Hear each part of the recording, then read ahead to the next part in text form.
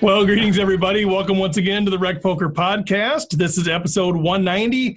And today we have an interview that we did with Maria Konnikova. Unbelievable interview, fantastic stuff. She's the author of The Biggest Bluff, among a number of other things. My name is Steve Fredland. I'm at Rec Poker Steve in our PokerStars home game. And I'm reminding you, as Tom McAvoy said, no limit hold'em is hours of boredom, followed by moments of sheer terror. And I'm Andrew Feist. I'm dealer 412. And as Vince Lombardi said, perfection is not attainable, but if we chase perfection, we can catch excellence. And I'm Chris Jones. I'm 5x5 on PokerStars and 5B5 on Twitter. And I'm really excited for this interview today. I'm a big fan of Maria's work. And if you have somebody in your life who's really confused by the fact that you play poker and don't quite understand what it's all about, give them this book because they'll understand it after that. Nice. That's a great point, Chris. I love this author. This is an exciting interview to be a part of. I'm Jim Reed. You can find me at Blusterini in the home game. And as the great Jim Brown said, if you get up slow every time, they'll never know when you're hurt.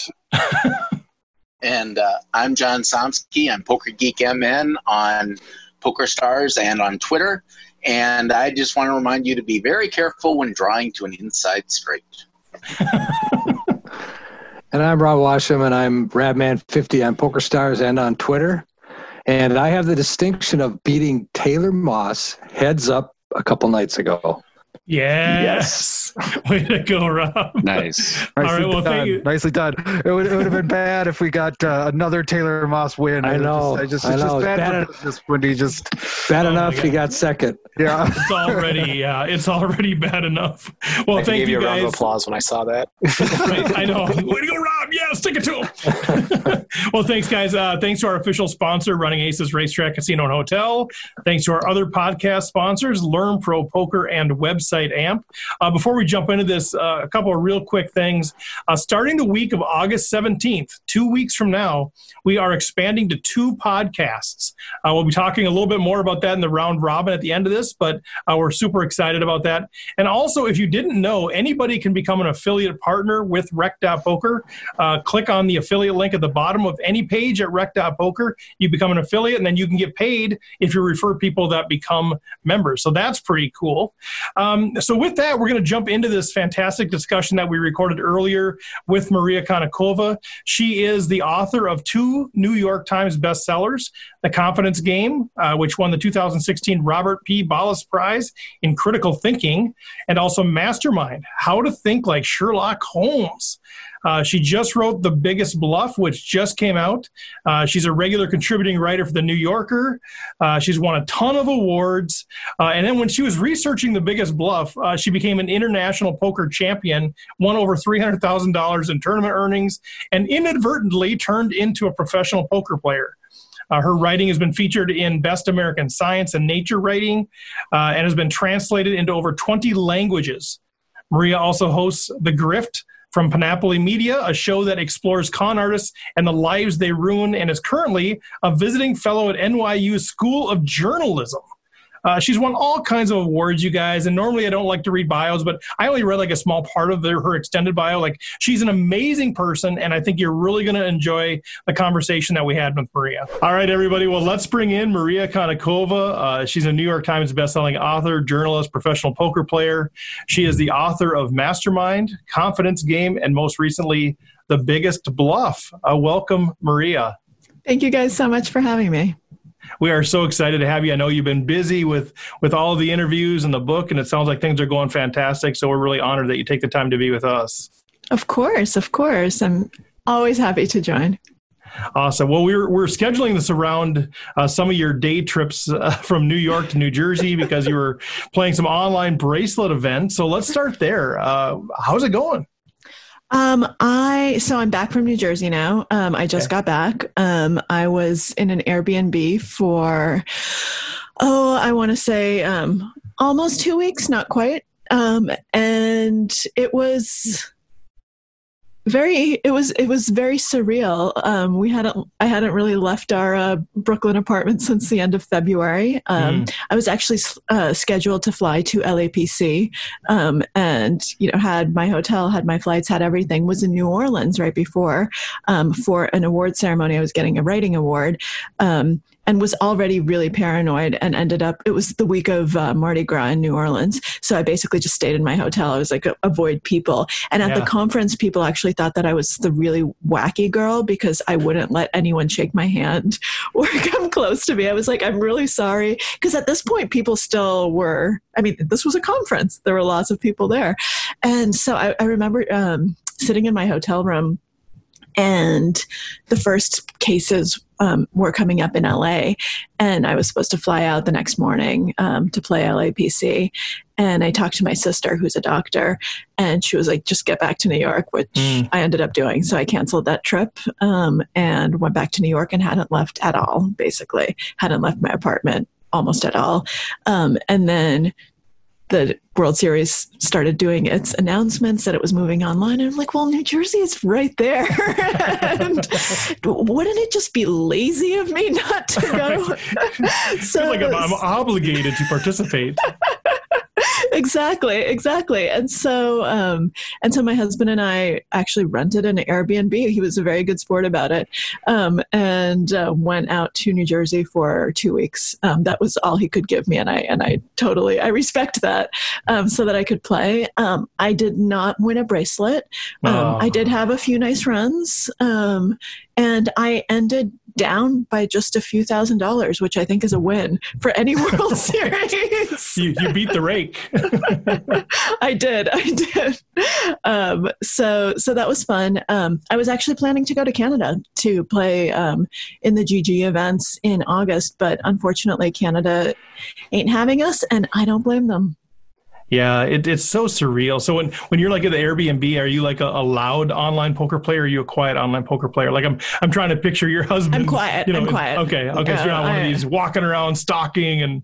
No. The only time I got a little bit upset, but then I saw Daniel Negreanu's video and I realized that I wasn't upset at all, was when I started having the exact same issues. So I actually that would be so frustrating. So 2 tournaments.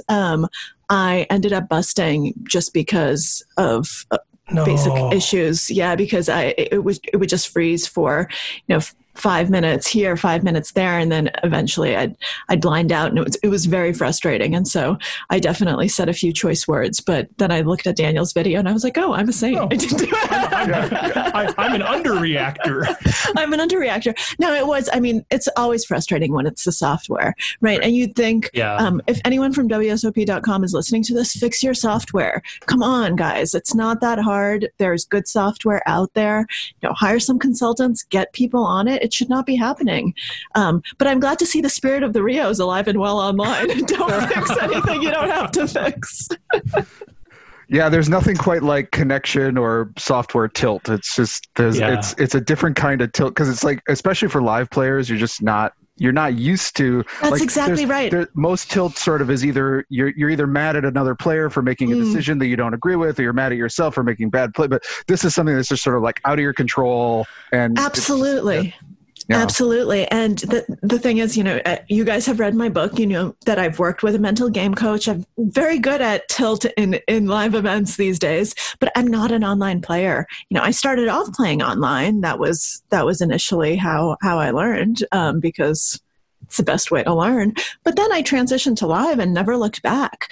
And so it's just such a difference where it's just completely outside of your control. You can't do anything. And at first and you don't know, is it me? Is it my connection? Is it, what's going on? And then I started texting other people who were playing, be like, hey, are you having issues? And they were. So it was not just me, but it's so frustrating to see the screen up there and it says sitting out under my name. I'm like, I'm not sitting out. I'm trying to play. No, I'm not. I'm here. I'm here. Let me see me, hear me. Exactly. Oh, I should have put on the Who. I didn't put on my Tommy soundtrack, but that would have been really nice. So Maria, speaking of your book, I wanted to shift gears and sort of talk about the book. It's a book I love it. I admire it so much. I feel like it's the book I'm recommending to all the people in my life who are poker players who want to understand life better, and all the people who don't understand why I care about poker. It's so great for them too, because like I feel like it's how I want to share poker with them, and you do it so well. You explain the game so well. I love it a lot. So thank you for Maria. Now you know who it is. We were talking before this thing started. Who's your biggest fan? Now you know. It's been tipped. But I'm wondering if you can. Go ahead. Go ahead. No, I was just. it's awfully kind of you. So thank you. Yeah. Well, I just wonder if you could start by talking about the process that you talk about in the book, but maybe that people who haven't read the book aren't familiar with. But what brought you to poker in the first place? You talk about, a difficult period in your life, and then also the work of John von Neumann. And I'm wondering if you can talk about how those two things came together and led you to both pursue being a professional poker player, but also write this book. Absolutely. So yeah, as you mentioned, I had a really rough few months. Well, it was more like a rough year, but it started with a rough few months where I got very sick and no one could figure out what was wrong with me. I just had all sorts of strange hormone levels and my body became allergic to everything. I would just break out in hives whenever anything touched it. It was really terrible. I went to all of these experts. I was on, these horse doses of steroids. So I was falling asleep all the time and nothing was helping. And it still, by the way, it was never diagnosed. It just kind of went away eventually. So idiopathic is what you call things that you don't understand. And that's what it was. And while I was just trying to figure this out and deal with it, and spending weeks indoors because I couldn't go outside, my grandmother died. And she died in a really just a freak accident. She was healthy. She was living by herself, completely independent. She was baking bread the day before she died. The starter was on the table and everything, and she just slipped in the night and hit her head. And it was it was so sudden, and no one had a chance to say goodbye. And unlike when someone is ill and you have a chance to really prepare for it, it was one of these things where, death never has to happen, but this is one of those things where like, that really didn't have to happen. You don't slip, you place your foot well and you're all set and you live another day. My mom lost her job. My husband lost his job, just all of these things, one after the other. And it made me really appreciate how much we rely on luck, that you can work really hard, you can develop all these skills, you can do everything quote unquote right. But luck has to be on your side. It has to be with you. And when it's not, shit hits the fan. And that's when we really realize how powerful it is and how big of a role it plays in our lives. And I decided that I wanted to write about this, that this is what I was going to do for my next book. And so I needed a story. I needed a book, not just an idea. And I started reading a lot. I had lots of free time, lots of time when I couldn't go outside or do anything. And someone suggested that I look into game theory because they said it's a great framework for looking at chance and for kind of understanding uncertainty. And so I thought, well, why not go to the source? So I picked up The Theory of Games and Economic Behavior, which is the foundational text of game theory, and learned that one of its authors, John von Neumann, was a poker player, and that poker was actually the basis of game theory. And the way that von Neumann described poker really caught my attention because to make it very clear to people who haven't heard my story, I am not a poker player. I was never someone who played growing up. I didn't even have a deck of cards. I didn't know how many cards were in a deck. This was a totally foreign world. And I wasn't playing other games. So I know so many poker players who, came up playing chess or Magic the Gathering and, made their way over to poker. That wasn't me. We were not a games playing household. We read books, that's what we did. And so to me, this was completely foreign. I thought, whoa, this is an interesting thing that von Neumann is writing about. He described it as a way of basically solving life. he said, this is a game. And he actually phrased it in a way. He said that he didn't like games. And I was like, ooh, that speaks to me. I don't like games either. And he said, chess is fine if you want to do mathematical stuff, but it has nothing to do with real life because it's a game of complete information. There's always a right move. Give me enough computing power and I'll tell you what you're supposed to do. Von Neumann was also the father of the computer. So he did make it possible to solve chess. Then he said, and roulette, things like that, it's also completely boring because it's the opposite. There's nothing there. There's nothing to solve. It's just all chance. And poker is in the middle. Poker is a game of incomplete information. That's what life is. Knowns and unknowns. And it's a game of people. And he has this quote that really spoke to me that I quote in the book. And I hope I'm getting it right. He said, real life consists of bluffing, of little tactics of deception, of figuring out what does that man think I mean to do. And that's what games are about in my theory. And that really spoke to me. I was like, oh, because it's about interaction. It's about people. It's about psychology. It's about thinking, what do you know? What do you think I know? What do I think you think I know that you know? You can go back and forth and back and forth. And this spoke to the psychologist in me. And I thought, oh, maybe I should read up about poker. And I started reading about poker. And just something clicked, the pieces came together and I thought this could be my book.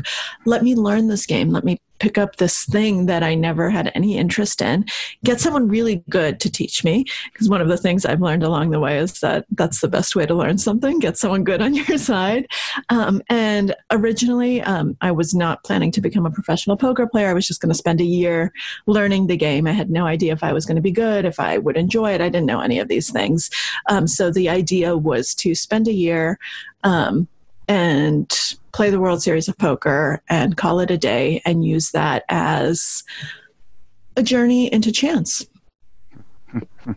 And the funny thing that I've been a fan of your work before you became a poker player, and the funny thing about I think your career trajectory is in some ways it led you toward this path in a pretty natural way. Like you have a PhD in psychology, you've written a book about people, con men and confidence people. You've written a book about deduction and logic and Sherlock Holmes, and now you've written a book about chance and decision making and luck.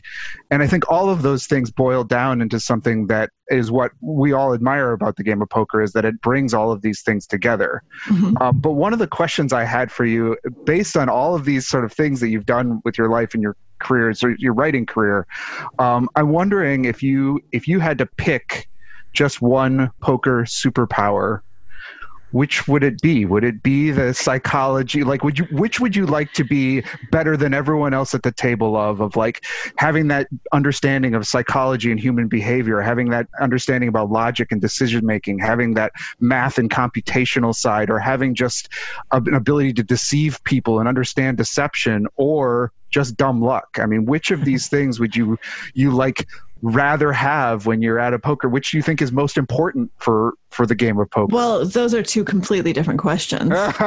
So what would I rather have? I'd rather have dumb luck. I want to be the luckiest poker player that ever lived. Because all the other stuff I can work on, the luck is the one thing I can't control. If I could press a button and say, I want to be always on the right side of variance, and a magic genie said, done, I mean, okay. That's what I want. Yeah. Do I think that that's the most important thing in being a good poker player? Absolutely not. So like I said, those are two different questions.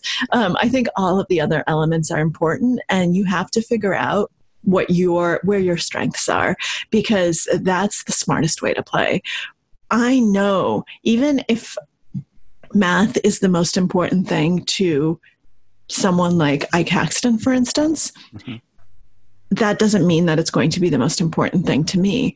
And I know that he's going to outmatch me every single time, no matter how hard I work, because that's where his brain lies. He's more talented that way. That's his strength. So for me, psychology is my strength. And I think identifying that and learning that about yourself is a lot of the work of being a good decision maker, period, but also a good poker player. What can you potentially, where is your biggest chance of having an edge? And for me, it's always been in the psychology. So I think what you need to do is try to plug all of your other leaks, obviously. And, I'm someone who's took a math class last time in high school. That's really not me. And I have PioSolver, and I've learned to use it. And I've worked with Jason Kuhn to figure out how to do my solves, and how to solve and how to set everything up, and how to, read the outputs, and how to analyze hands. And it's important. And that didn't happen in my first year of poker, obviously, but I learned that, if you want to be competitive on the highest levels, you have to learn all the tools of the trade. That's never going to be my strong suit. I need to learn it, to understand it, to help me have another tool in my arsenal. And it actually also helps me at the things that I'm not great at, which is, bluffing and being aggressive, because it helps me reconceptualize what that means. I'm not comfortable bluffing, but I am comfortable playing well. So if PioSolver tells me, and I understand why I'm choosing certain combinations and certain spots to bluff in, I no longer see it as a bluff. I'm like, oh, I'm actually executing the proper strategy.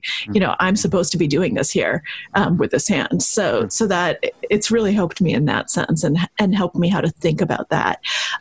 But the thing that I'm always going to be best at is understanding the psychology of the decision making, understanding what other people are going through emotionally, understanding the biases, understanding how it's affecting people's decision making, and how it's playing out at the poker table. Yeah, it's funny. Go ahead, Andrew. No, go ahead. Keep going. Because you mentioned Ike Haxton, and one of the things that I thought was one of the more surprising pieces, and we're talking about dumb luck, and one of the most surprising aspects of the book was that this person that I think a lot of people, if we know who he is and admire his game, we think of him as like the ultimate mathematician, logician. Like his brain sort of thinks like the chart of hands, and he knows which hand to play. And yet you describe a player who has beliefs in sort of a lucky shirt and a lucky charms, and maybe doesn't even believe that they're that effective, but doesn't not believe that they're that effective. The interesting thing to me in the book is that you turn to Eric Seidel, who thinks that it's silly and counterproductive to have those sort of things, but I don't think you ever fully shared your belief about lucky whatever, lucky shirts, lucky charms, lucky whatever, lucky card protectors at the table. And I'm curious what your personal take is on these practices. Hurt or it's no. I think I made it pretty damn clear. I am very against that, and it was such a funny conversation with Ike. And by the way, just full disclosure, everyone who is mentioned in any depth in the book had a chance to read their section beforehand. Just out of courtesy, these were people who were incredibly generous, who I really like. They're good people. I didn't want to. My book wasn't meant to be an investigative journalism gotcha. Right. So I had a chance to read his sections, and he laughed. He was like, "That's fine." None of them, because it's all accurate. It's not like I didn't make anything up. This was all on the record interviews. But it was very funny to have him just kind of read it and laugh at himself. But that conversation was not at all what I expected, because I really thought that Ike would be this just bastion of logic. And he is. But the way that he phrased it is, my brain's going to do this anyway, so I might as well be in the driver's seat and do it. But then he throws out shirts that are unlucky shirts, and he actually does things. He has these routines. He can't miss a meal at El Dorado when after he runs well in the 50K Players Championship one summer. He has to have that exact same meal every day he's playing. So it does, it definitely filters into people's minds, and I'm very against it. I mean, I think that it's not it can't hurt mentality is absolutely wrong. It can hurt. What you're doing is you're giving up agency. You're actually giving up control over something you have control over to some random object. You're adding chaos. You're adding variability. And why in the world would you do that? There's enough of it already. Why would you actually give up agency willingly? That's what you do, whether you know it or not, when you imbue objects or rituals or pastimes or whatever it is with significance, because they will affect you, even if you don't realize it. And I tried to tell this to Ike. I was like, well, what if, your shirt gets ripped? He's like, well, I'd wear it anyway. I was like, okay, fine. Again, let's do an example where you can't wear it anyway. He was like, well, probably throw me off for a second, but then I'd get over it. But that throwing you off for a second might actually be longer than a second. You might feel like your balance is off. Not just poker, but almost everything. The mental game is really, really important. And I give examples of Olympic athletes who have lucky charms who didn't perform as well without the charms and blamed the fact that they didn't have them on their poor performance. This is not something that you should be delegating. You should just focus on the things about yourself and your mindset. Can you imagine if, I got to a final table and sat down and was like, oh my God, I don't have my lucky card protector. What's going to happen? and somebody go get it. Send exactly. Yeah, right. Just you need to be focused and there from the get-go. And why put yourself in that position? And I just think that it does hurt much more than it has the possibility of helping. And I also think that, delusions should not be rewarded. Right. I'm going to put that on a t-shirt. Delusions should not be rewarded. It's good. And I also get really mad while we're here. And if I'm allowed to continue on a little diatribe, I get really mad when poker players say things like, oh, I knew that card was coming. Or I knew, it pisses me off. And a lot of players do it. And a lot of very high profile players do it. Mm-hmm. And it really makes me mad. Some have made careers out of it, like being the one who's going to pick the card that's coming next. Yes. And whatever. And the thing is, it's not true. You don't know. And you don't remember the 50 million times where you thought it was coming and it didn't come. You just remember the one time. And by the way, the people who've made careers out of it on TV, that's also some great TV editing where it makes it seem like they're always right, but they're not. Right. If you knew that the card was coming, you'd play differently. And probably then your name might be David Blaine and we're playing with your deck of cards. Right. So the fact that you knew the deck was coming has nothing to do with intuition. And you have a random assistant from the audience. Exactly. It has to do with if you're stupid enough to play cards with David Blaine, then you've got it coming. Because I would never play cards with a professional magician, especially one who manufactures his own take on unmarked cards. Yeah. He's a brilliant magician, but he actually asked me to play poker with him once, and I said no, and he said smart. That's awesome. That's choice awesome. By you. That reminds me of when Chris Moneymaker was on, and he's like, he was talking to somebody trying to get information from them, and the old woman who was just in his training session before comes up behind him, says, "Quit talking to that man. He's trying to get information from you." You have to know who you're playing against and what they're trying to accomplish. Go ahead, Chris. Well, I was going to kind of shift gears and talk because, our audience is primarily recreational players. So they're not playing some of the nosebleed stakes that you're playing and like EPTs and WSOPs. But you started off playing, and the book describes your journey with Eric, challenging you and basically telling you, no, you can't play some of these high profile tournaments. You're going to go play the daily at Treasure Island or wherever. Yep. And I'm wondering if you can talk about. I'm wondering if you could talk about both your progression between those sort of stake levels, and then what you think sets apart maybe some mistakes or typical plays that some rec players are making that you see that they're not making at those higher stakes, that the players who've progressed or like you as you progressed, what did you learn about that progression that maybe some rec players could learn from? Absolutely. So, the most striking difference that you see in these $35, $45 dailies and nightlies, and even when you start moving up to $100 ARIA tournaments, which are also not as high as I would eventually go. But to me, Eric didn't let me play I think it was, I don't remember, it's like $120 or something. He wouldn't let me play that tournament. He said, those players are too good.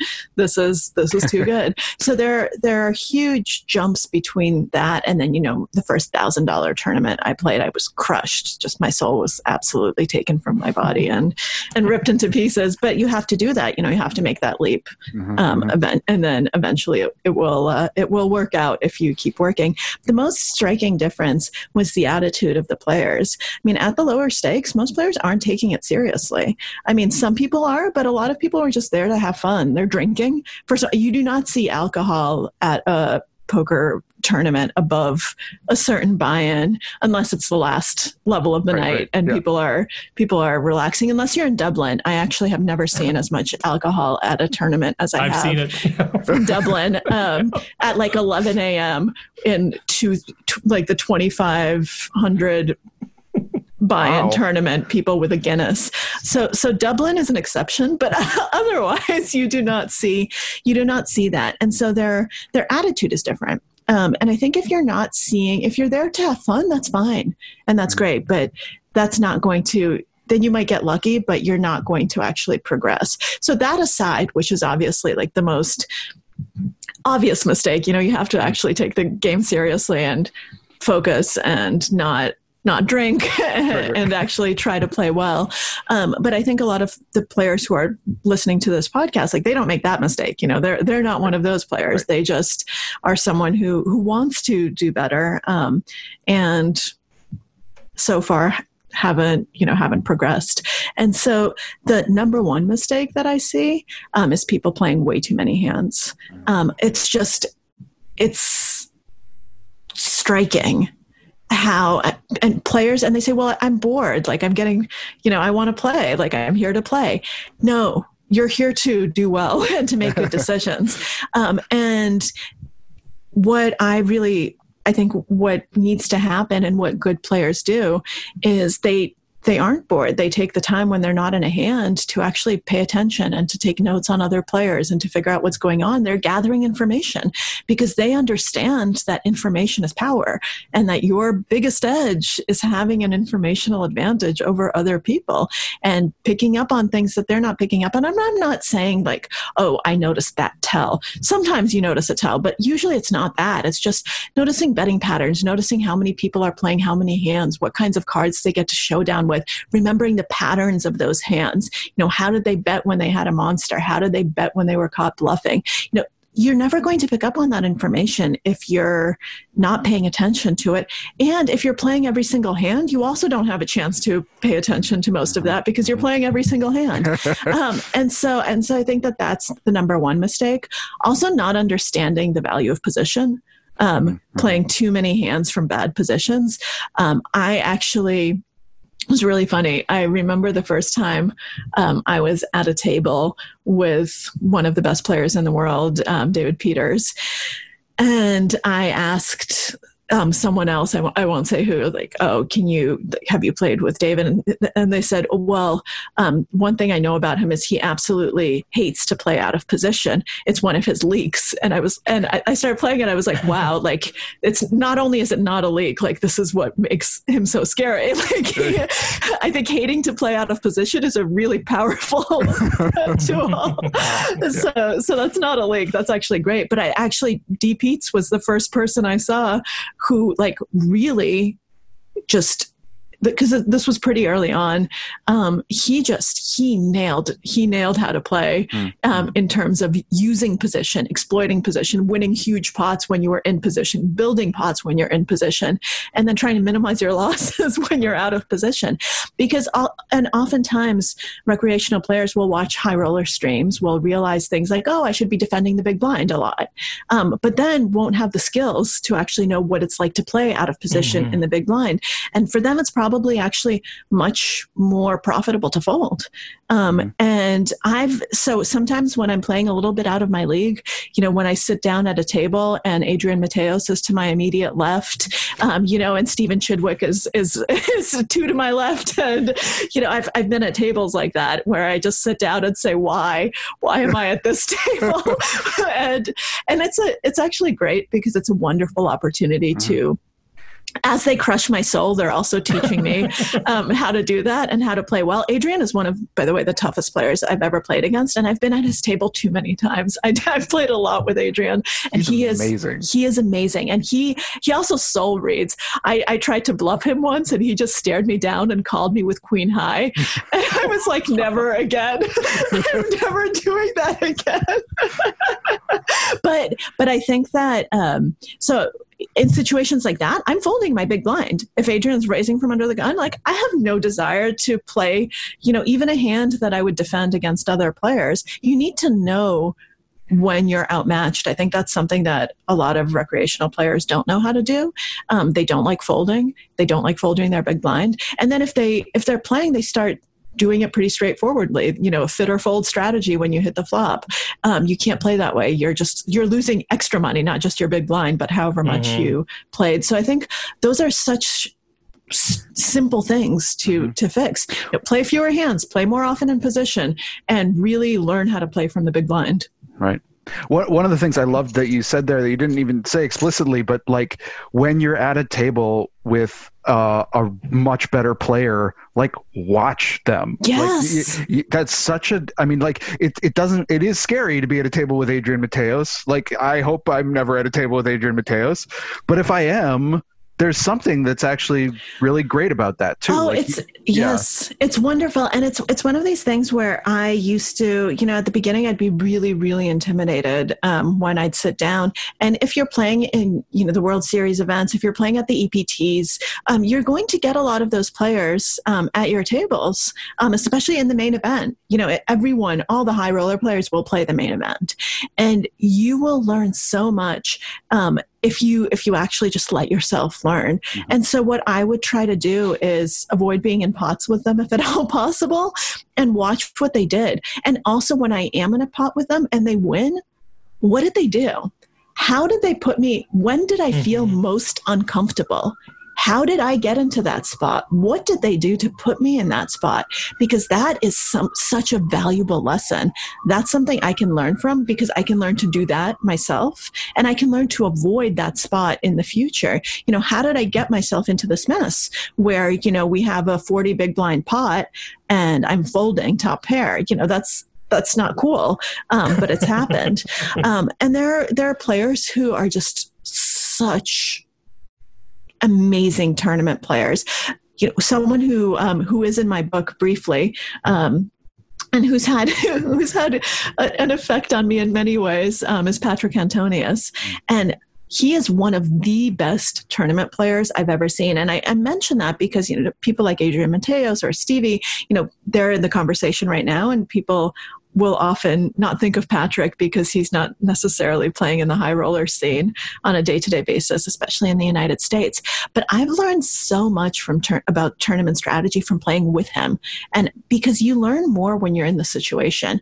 It's one thing to watch someone on a stream, but it's quite another thing to be at their table, because you're processing the information differently. You're actually there. If you're not paying attention, you're going to lose.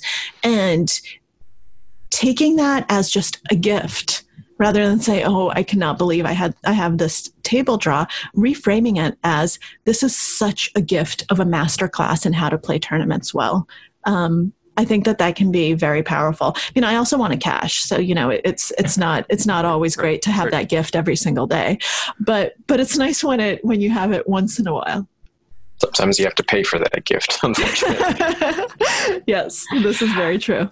Kind of going back for rec players. So a lot of the problems we have is obviously mental game, and dealing with that luck. Is for a rec player, what would be the best advice you could give for somebody to try and handle that mentally when the variance is obviously not going in your way? I think that it's so important to remember that it's not personal. That variance it has nothing to do with you. And that, one of the things that I actually tell people to repeat over and over to themselves at a table, especially when they're feeling like, oh my God, that guy's out to get me, is just channel the Godfather. It's not personal, it's strictly business.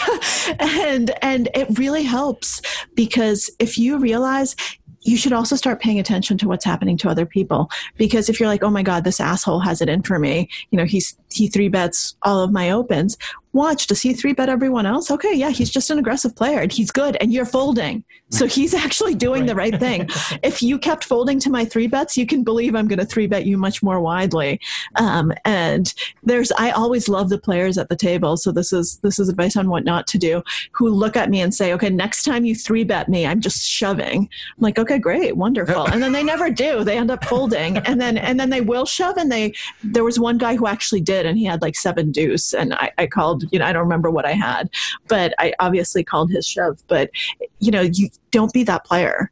Don't take it personally. It's poker. It's a game. I had to learn this the hard way. I mean, people got me and I was like, oh, I thought we were friends. It's true. There really aren't any friends at the poker table, and you just need to play a good game. And people who are aggressive, people who are putting you in bad spots, they're just better players than you. Learn from them. Don't take it as, oh, this is a bully, this is a jerk. Don't personalize it. The moment you personalize it, you let emotions get in the way. So I think that's really important. And the other thing I would say is just don't focus on the outcome. Think about, how did I play? Did I play well? And this is a lesson that Eric taught me right at the beginning of my journey. And it's one of the most important things he ever taught me. No bad beats. You are not allowed to tell me a bad beat story. I don't care when your aces got cracked. And I did this to Eric. I started telling him a bad beat story when I had a set, and, and then I busted because the flush draw got there, and he let me have it. That he never wants to hear that again. And he never wants to hear how a hand ended. He doesn't care what the outcome is. He cares about the decision nodes. Such a powerful way of thinking. And you realize then you forget the bad beats. You actually forget, unless it was a hand that was very interesting, that had interesting decision spots. Right. And I had a hand like that. I had a really bad beat hand in the World Series Online in New Jersey, where I didn't make any mistakes, but I was actually very curious what I should have done had I been one of the other players in the hand. And so it's a hand that I've actually thought a lot about, but not because I was on the bad end of a bad beat and ended up busting this freeze-out tournament. It was because I actually, I'm fascinated by the other 2 players in the hand. And you're approaching it as a learning opportunity rather than a woe is me sort of opportunity. And that's the only bad beat that I remember in recent history, but not from the bad beat perspective. I did what I was supposed to do. I had a set. I got my money in. I'm good. I'm curious about the 2 other players who stayed in that round. I'm kind of curious, combining some of the things that you just talked about here with some of the things that you talked about earlier. It's so clear to me that there's people in life and in poker that can't seem to grasp this concept that variance is inherent in the game or in life. And some people get it, some people don't. I see this in life where people recognize that this is just part of the deal. Like you said, you can make the best decisions, put yourself in the best situation possible, but variance is variance. I do work in Rwanda, so I've seen firsthand the fact that I won the lottery, positive variance, by being born in the United States. So there's people that kind of get that. And then the same thing in poker. People that sort of get that's just part of the game. Yeah, poker's poker, whatever the variance, the pocket aces are going to get cracked, the set's going to get flushed, all of those things. But for the folks that, I know there's a good number of recreational players out there, maybe you won't admit it, but I know who you are, that can't seem to grasp this idea that variance is inherent in the game. If they win a tournament, patting themselves on the back completely. If they bust a tournament, then somebody else is an idiot or whatever.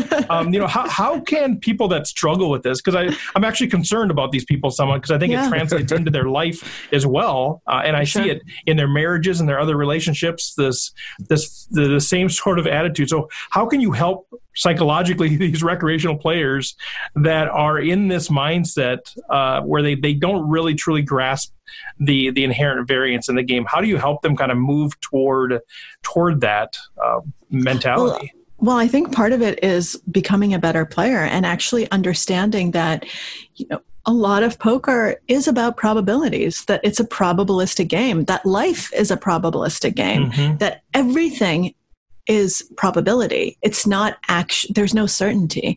So think about, any decision you make in life, there's never 100% certainty for anything. It just doesn't exist. I mean, you could die in the next second, right? Like that. Right. I mean, I realize that sounds harsh, but it's true. I mean, there's nothing is 100% certain. That's just the nature of life. And in poker, one of the key elements to becoming a better player is to learning to figure out what probability actually means. And it's not just, and I know a lot of players who are like, oh, I don't want to do the math. Well, it's not hard math. Like I said, I don't do math either. I count on my fingers. I still do.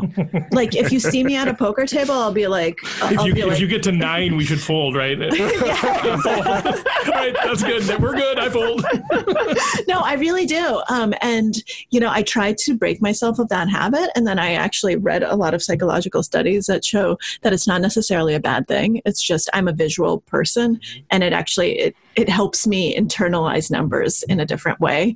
And so I just stopped trying to break myself of that habit. And I do use my fingers to count. And it's not something that I've ever been able to fix. So I'm glad now that I've at least made peace with it. But that's the level of my math. My mental math has gotten much, much better as I've started playing poker seriously, because you're doing that all the time. And as a writer, I've never, I didn't do any mental math. But you need to actually realize that actually pot odds are important and outs are important. Whether I have the right price to stay in, all of that stuff is important, because over the long term, it adds up. 1% is important. It was really funny when I had the realization that I think a lot of players have early on. I'd read somewhere that, suited cards only give you a 2% advantage. And I was like, oh, it doesn't matter then whether it's suited or not. Of course it matters. It's huge. Like after learning to play, I was like, oh, 2% is huge. And it's actually, and you shouldn't play, Jack 10 suited is not the same thing as Jack 10 offsuit. I made that mistake and Eric's like, what are you doing? I was like, well, you played Jack 10 in this. He's like, yeah, no, different Jack 10. But I think that you actually have to take the time to understand things like that. A lot of the people who are like, oh, who don't understand variance at all, haven't taken the time to actually stop and go through the process and figure out, okay, did I get my money in as a favorite? How often am I supposed to win here? Pocket aces are supposed to get cracked over 20% of the time, depending on the exact situation. And that's a lot. And I like to tell people, so I have this example in the book where I talk about Nate Silver doing a poll on Trump and Hillary, and people getting really mad at him for getting it quote unquote wrong, because he gave Trump he gave Hillary a 71% chance of winning, which gives Trump 29%. And what are the odds of flopping a pair and hold'em? Almost exactly 29%. How often have you flopped a pair and hold'em? It happens. It happens quite frequently. So you actually start realizing, but 71% is great, so I should keep doing this. But that means that 29% of the time, something else is going to happen and I'm going to lose. And if you see it in those terms, as opposed to, I can't believe my aces got cracked, I can't believe this happened, I can't believe that happened. If you just try to shift your thinking in that direction, I think that's a huge step forward. It's hard, and you can't do it it doesn't happen unthinkingly. I think that's the bottom line. You have to make an effort, and you have to start understanding that you're never supposed to win. That's the other part of it. People often take these things very personally, and they're like, well, I deserve to. I'm overdue. Like this is unfair. This guy keeps winning. I can't believe, this guy's sun running. I can't believe he hits every flop. This is terrible. Well, no, once again, probability doesn't care about you, and it has amnesia. It has no concept of what happened before and whether this guy, sucked out on you last time already, so he can't possibly suck out on you again.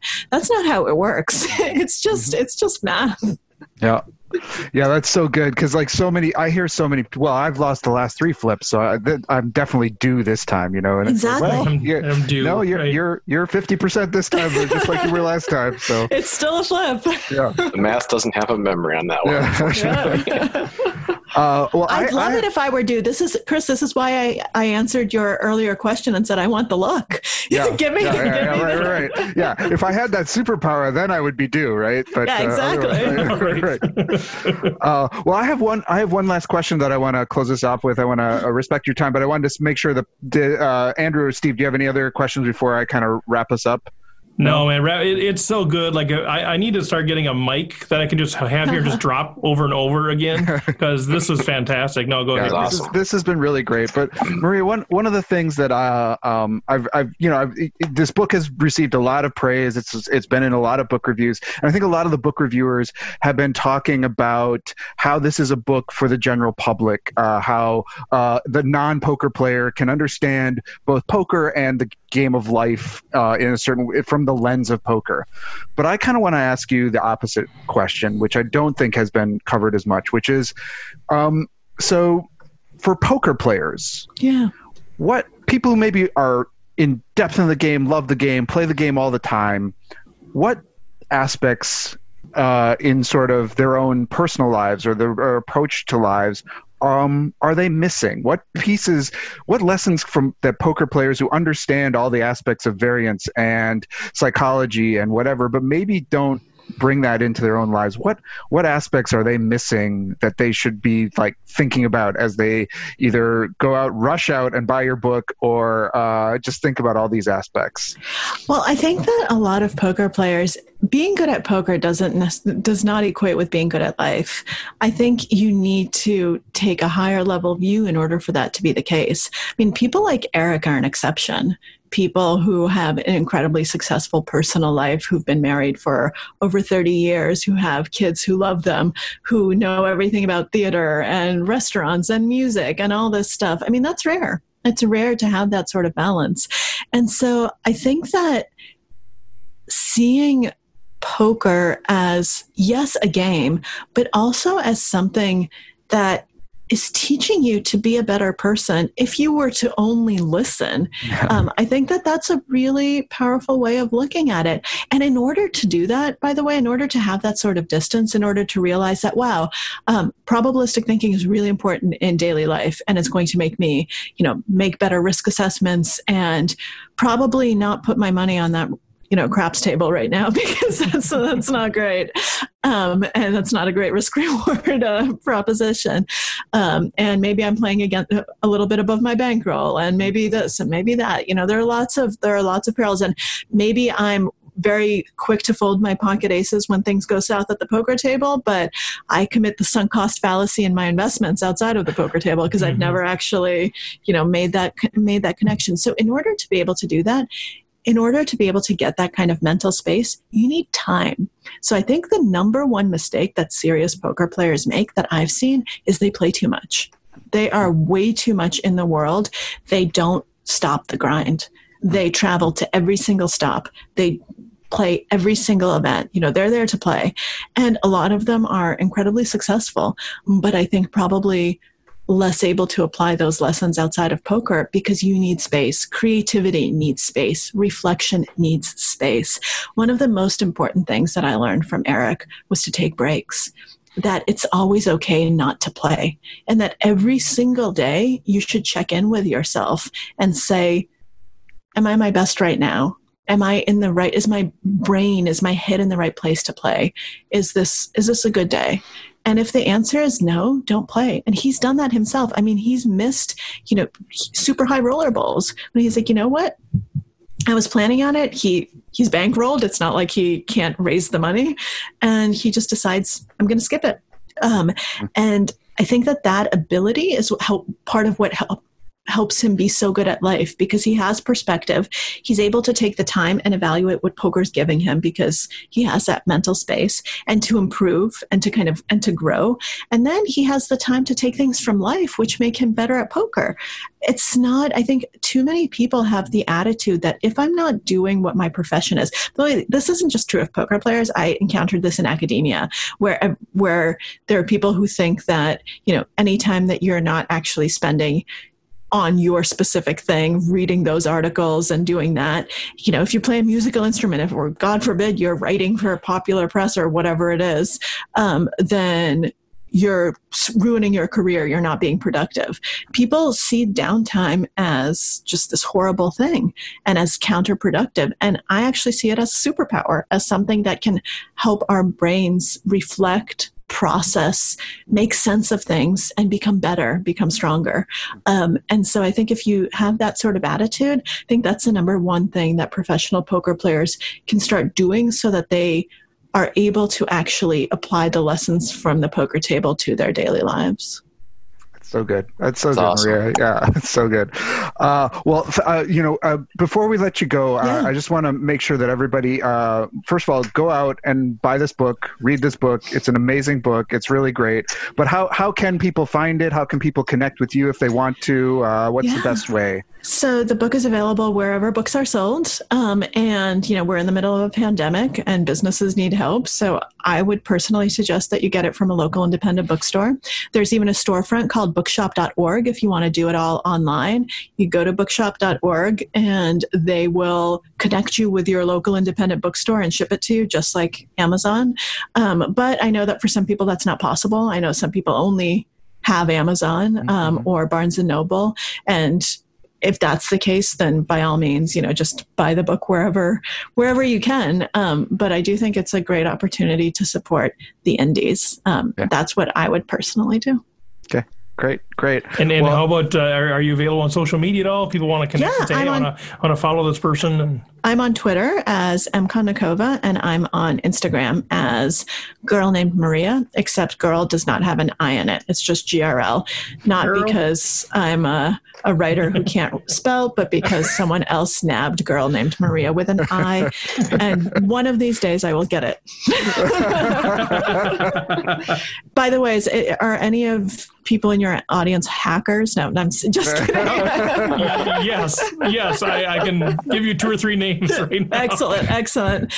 So let's get the Girl Named Maria handle on Instagram. We're trying to do the same thing because somebody has Rec Poker. We don't know who it is. They're not using it on Instagram, so we're just getting rec.poker. We're like same thing. Like who can hack into this? We'll get a 2-for-1 going here. 2-for-1. We'll get a BOGO. Yeah, we'll get them both going. Well, no, thank you so much for taking the time. This was just a delight to talk to you. I think our audience is going to be really excited to listen to this. So just thank you so much. Yeah. Thank you so much for having me. It's been a pleasure. All right. Well, there we go. Fantastic stuff. Fantastic interview. Maria Konnikova. Guys, get the book. Great stuff. I'm sure we'll have her on again in the future. So let's wind down here, guys. Let's do our round robin. Mr. Somsky, as always, we'll call on you first. All right. Well, we've got our No Limit Hold'em game coming up August 5th and our mixed game series, Pot Limit Omaha 8, August 12th. There's a video available for that. And Monday night, August 10th, is our July Nightly Series Tournament of Champions. So if you win a Nightly Series tournament anytime during July, then you are eligible to play in that Tournament of Champions. So be sure the announcements are on Facebook and Discord, or you can go to our Nightly Series page on the website, and it'll give you instructions for how to sign up for that that game. Yeah, Steve, just head on over there and you can sign up for that game that you're qualified to enter as a tournament winner. Disappointing. A few deep runs. Sorry. Who made it? I know Jim made it because obviously he's gloating. Well, anybody know it? Chris, no? Rob, 3 seconds? Did you have 3 seconds? Wow. Yeah. But you won one. You won one in August like that. Yeah, boom, take it. That sucks. Somsky, are you in that thing? No, I'm not in it, and I haven't qualified for August yet either. So, well, we know Taylor's in it because we've never been able to hear the end of it for a week. I don't think we're going to have to worry about that. Thank God he's not here tonight. Well, I know. Well, now we just need everyone to make sure that Taylor doesn't win the Tournament of Champions, because otherwise I don't think we'll ever live it down. I'm going to do my damnedest. Do you know the streak he's on, though? Like, maybe John will talk about this, but like 5 out of 6 tournaments, first or second. Like, who does that? Crazy. That's amazing. That's the power of the Wrecking Crew. And I forgot to slow roll him, Steve. I had the opportunity. Oh, yeah, well, I was heads up. I could have done it anytime. Oh, come on, man. Oh, please. There's $1 for anybody who slow rolls Moss. Like, I totally forgot. I was in the zone. That's good, though. As long as you beat him, that's fine. We'll take that. All right, John, sorry. All right. So now the Nightly Series, July 27th, Milo Junk. Miles Hudson got his second Nightly Series victory. July 28th, Bluff Sterini, Jim Reed, his fourth victory. Jeez. July 29th, Flying Brick, Sarah Hansen. It's her second. Nice. And then July 30th, Grumpy Rob. I do not know who Grumpy Rob is. Now, are we not this Rob. sure? Are we not sure that our Rob has two different screen names? Multiple Not accounting here. Not me. Multiple accounting. He's not Well- that grumpy. We do have a bunch of Robs. There are a whole bunch of True. Robs. There Yeah. are. Yeah, maybe one of them is like even grumpier Rob or something. Grumpy old men. Yeah. July 31st, Rick the Good Dog, Rick Rock Oman got his second nightly series victory. August 1st, Rabman, Rob Washam There it is. got his Yes, second nightly sir. series victory. And August 2nd, Oreo Milk 4444, Owen Drabeck got his fourth nightly series These victory. Draybacks. Oh He my was down to God. nothing too. He was right on my left. He had Oh, he- nothing left for like 20 people. He sucked out of me so bad. I had them all in. I had 7s, he had 5s, and he got the wheel. Oh, It's like, wow. how do you gross. get the? You got Just the hit a wheel. 5. Just hit Yeah, a just hit a 5 and get it over with. No, he had to get the wheel on the river. It's like Chris will oh, tell you, there's no man. photos on the Yeah, scorecard. I mean, I'm when it gonna comes say, to- Rob. I mean, Pocket you're fives. gonna lose that hand every time. Oh, yeah, that's true. 5 by 5, I should have baby. known as soon as I saw his 5s. Yeah, Kryptonite. that's not All even right, a suck out. That's just normal. That's just Yeah, he was probably a that's 90% normal favorite progress. Yeah,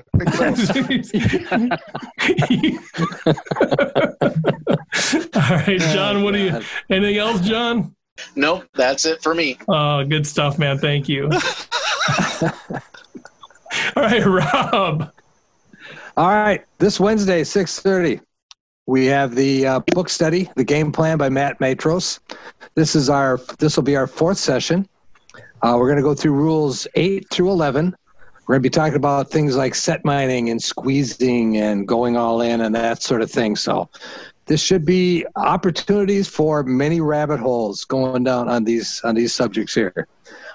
Then I think after that we go into the big blind area, and then we're done with the pre-flop. So it'll take us 5 total episodes to get just through the pre-flop part of the game plan. So it's been a lot of fun. Yeah, any like, I know we don't want to derail too much, but just any real quick, like any big insights or like any paradigm shifts or anything that's coming out of that, you're like, man, and I know you'd read it before too, but anything that you're just like, man, this is so good. You guys got to be a part of this.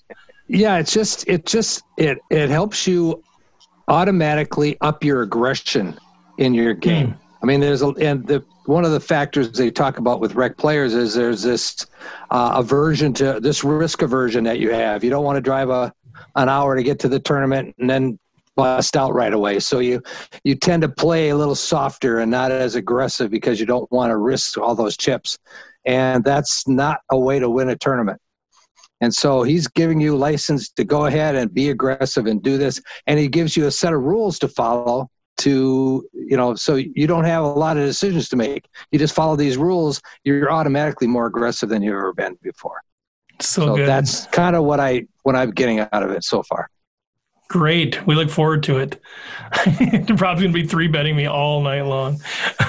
Chris, what do you got, Chris? Well, so we're in August. Our seminar this month is all about value, getting value thick and thin, finding it in places that maybe you're not typically finding it. And then in September, we'll be talking about the big blind, which is a topic I'm very excited about because I think it's a part of my game that I struggle with maybe the most. So I'll be really interested to talk to the panel about big blind stuff. And then just a reminder that August 26th is our monthly members strat chat, where we'll be going over that Tournament of Champions final table, talking about some of the strategy and the choices at the play. The last time we did it, we had a lot of fun. It was a really kind of fun conversation. Even though we can't see the whole cards, we can do a lot of analysis, and it was a really fun conversation. Awesome. All right, Chris, thank you so much. Jim, what about you, man? Well, actually, I'm really excited about that big blind seminar that Chris is setting up. There's been some great posts in the forum about playing out of the big blinds and how to select different kinds of light 3-betting candidates and that kind of thing. So I'm really looking forward to that. I'm also just really enjoying the play of ideas in the forums. We have some really deep level strategic thinkers sharing their ideas, breaking down hands, like ARW, Binkley, and Jamel in particular some of the hand breakdowns that they're doing, getting into combos and different candidates for different parts of people's ranges. I mean, some of this math-based stuff, it's not like some people are pretty good at it and some people are okay at it. Like, it's math. You're really good at it, and then you just make it easy for everybody else to follow along. So as far as I'm concerned, we've got people in our forums I'd put up against any training site forum on the internet. We've got people breaking down poker hands in a way that you just can't do it any better than that. So that I'm really excited about, and I can't wait about some of this new podcast news where we get to highlight some of that amazing stuff. Well, speaking of that, that's what I really wanted to touch on is just the new podcast format. So a couple of weeks, we're going to have 2 podcasts every week. It's super exciting, the expansion that we're seeing and the people that are interested in things. And a lot of this is driven by you guys that are listening. I mean, you've sort of said, man, I'm really resonating with the stories. I want to hear more about the stories. I want to hear more, go into more depth there. And some people are like, man, I want more strategy. And, it's hard to always be everything to every person. And so we made the decision, we're going to split this into 2 pieces. So we're going to have one podcast every week. That's sort of the chats. And these are our opportunities to talk to poker players like we normally do, but not feel like we have to cut off a great conversation and quickly do strategy. It might be strategy, but it might also just be their life and how they think about the world. And now we're no longer limited to just having poker players. We could have media or other sort of personalities around the poker world that we invite in and have a conversation with. And I think that'll be a super fun part of this deal. And then the second podcast in the week is going to be more focused, like we said, on the forums. So we're going to dig into those forums that we have out at rec.poker and pull out either great hands, great discussions about hands, and continue the conversation as part of a podcast panel. Or it might be, Daniel Negreanu blown up, and what do we think about that? And, it could be anything, but it's really about the forums. And so to a large degree, those podcasts are going to be driven by what the members are talking about, what they're interested in, certain hands. And so if there's a particular hand that everybody seems super engaged in, that'll probably be the one that gets chosen to talk about on the podcast. If you guys are super interested in other things, just you're kind of voting by your comments, right? That's sort of how that's going to work. And so we're going to have the chats, we're going to have the forums, and we'll adjust as needed, but that's really going to be what it's like. We're still going to be giving the shout outs to people that bink tournaments and those sorts of things. So that's going to still be a part of the incentive to win the home game, but hopefully, and then when we start opening up live tournaments, we'll have some more binks that we can start reporting there as well and figure out a good way to get those on the website and celebrate the success because, Jim was talking about it, kind of the power of the Wrecking Crew. We've had a number of folks that have gotten coaching now from the Wrecking Crew and people are binking tournaments all over the place. The success is great. And so we want to keep those celebrations going. So that's the general structure of the 2 podcasts. I don't know if anybody else has anything to add on that, but feel free to reach out to me, Steve at rec.poker, if you have any questions, concerns, or whatever. We want to make sure that we're giving you what you need. And we know that some people are going to resonate with one over the other, but I think there's going to be good quality content in both. And I think we're going to be a little more free to really dig into the things that we're talking about during those episodes. So pretty excited about that deal. That's really the only news there's a million pieces of news, but the only one that I'm going to share tonight. Anything else that you guys on your brain or that you think the nation needs to know? I just remembered one thing that has changed. PokerStars now allows me to set the amount of time that you can enter a tournament, the delayed late entry period. It used to always be 10 minutes, and then they hard-coded it to an hour, and now I have a little bit of flexibility in being able to set it. So what I've set it for right now is for 4 levels, which for our normal games will be 40 minutes. When I use the turbo format, which are 5-minute levels, then I think I'll increase that to be 6 levels. So it'll either be a half an hour or 40 minutes that you'll have for late entry. Okay, yeah, people were noticing that. I think that's a good change. I was noticing. I thought, okay, 10 minutes it closes, and then there's more people jumping in. So I think it gives people a little flexibility that are working later or whatever. So I appreciate that for sure. And it's still no re-entry, right? No rebuy. It's still a freeze out, right? Correct. Yep. That's just the late registration period. Yep. And I think already that's made a difference that people don't feel like they have to pre-register, and then maybe they don't end up showing up and they're blind. Their stack just gets blinded out over the course of the tournament. So that is really frustrating for all the other players if you end up sitting out. So it's nice to have a little extra time to show up and register and not have to risk that happening. So that's great. Thanks, John. Yeah, good point. All right, guys. Well, let's wrap it up there. Great conversation again with Maria Konnikova. Fantastic stuff. Check out rec.poker. Sign up for the newsletter. Thanks to Running Aces, Casino, Racetrack, and Hotel, website app, Learn Pro Poker. Thanks again to Maria. Thanks to the panel, Chris, Rob, Jim, Andrew, John. Great stuff. Fun doing this with you guys. And we will catch you all next week.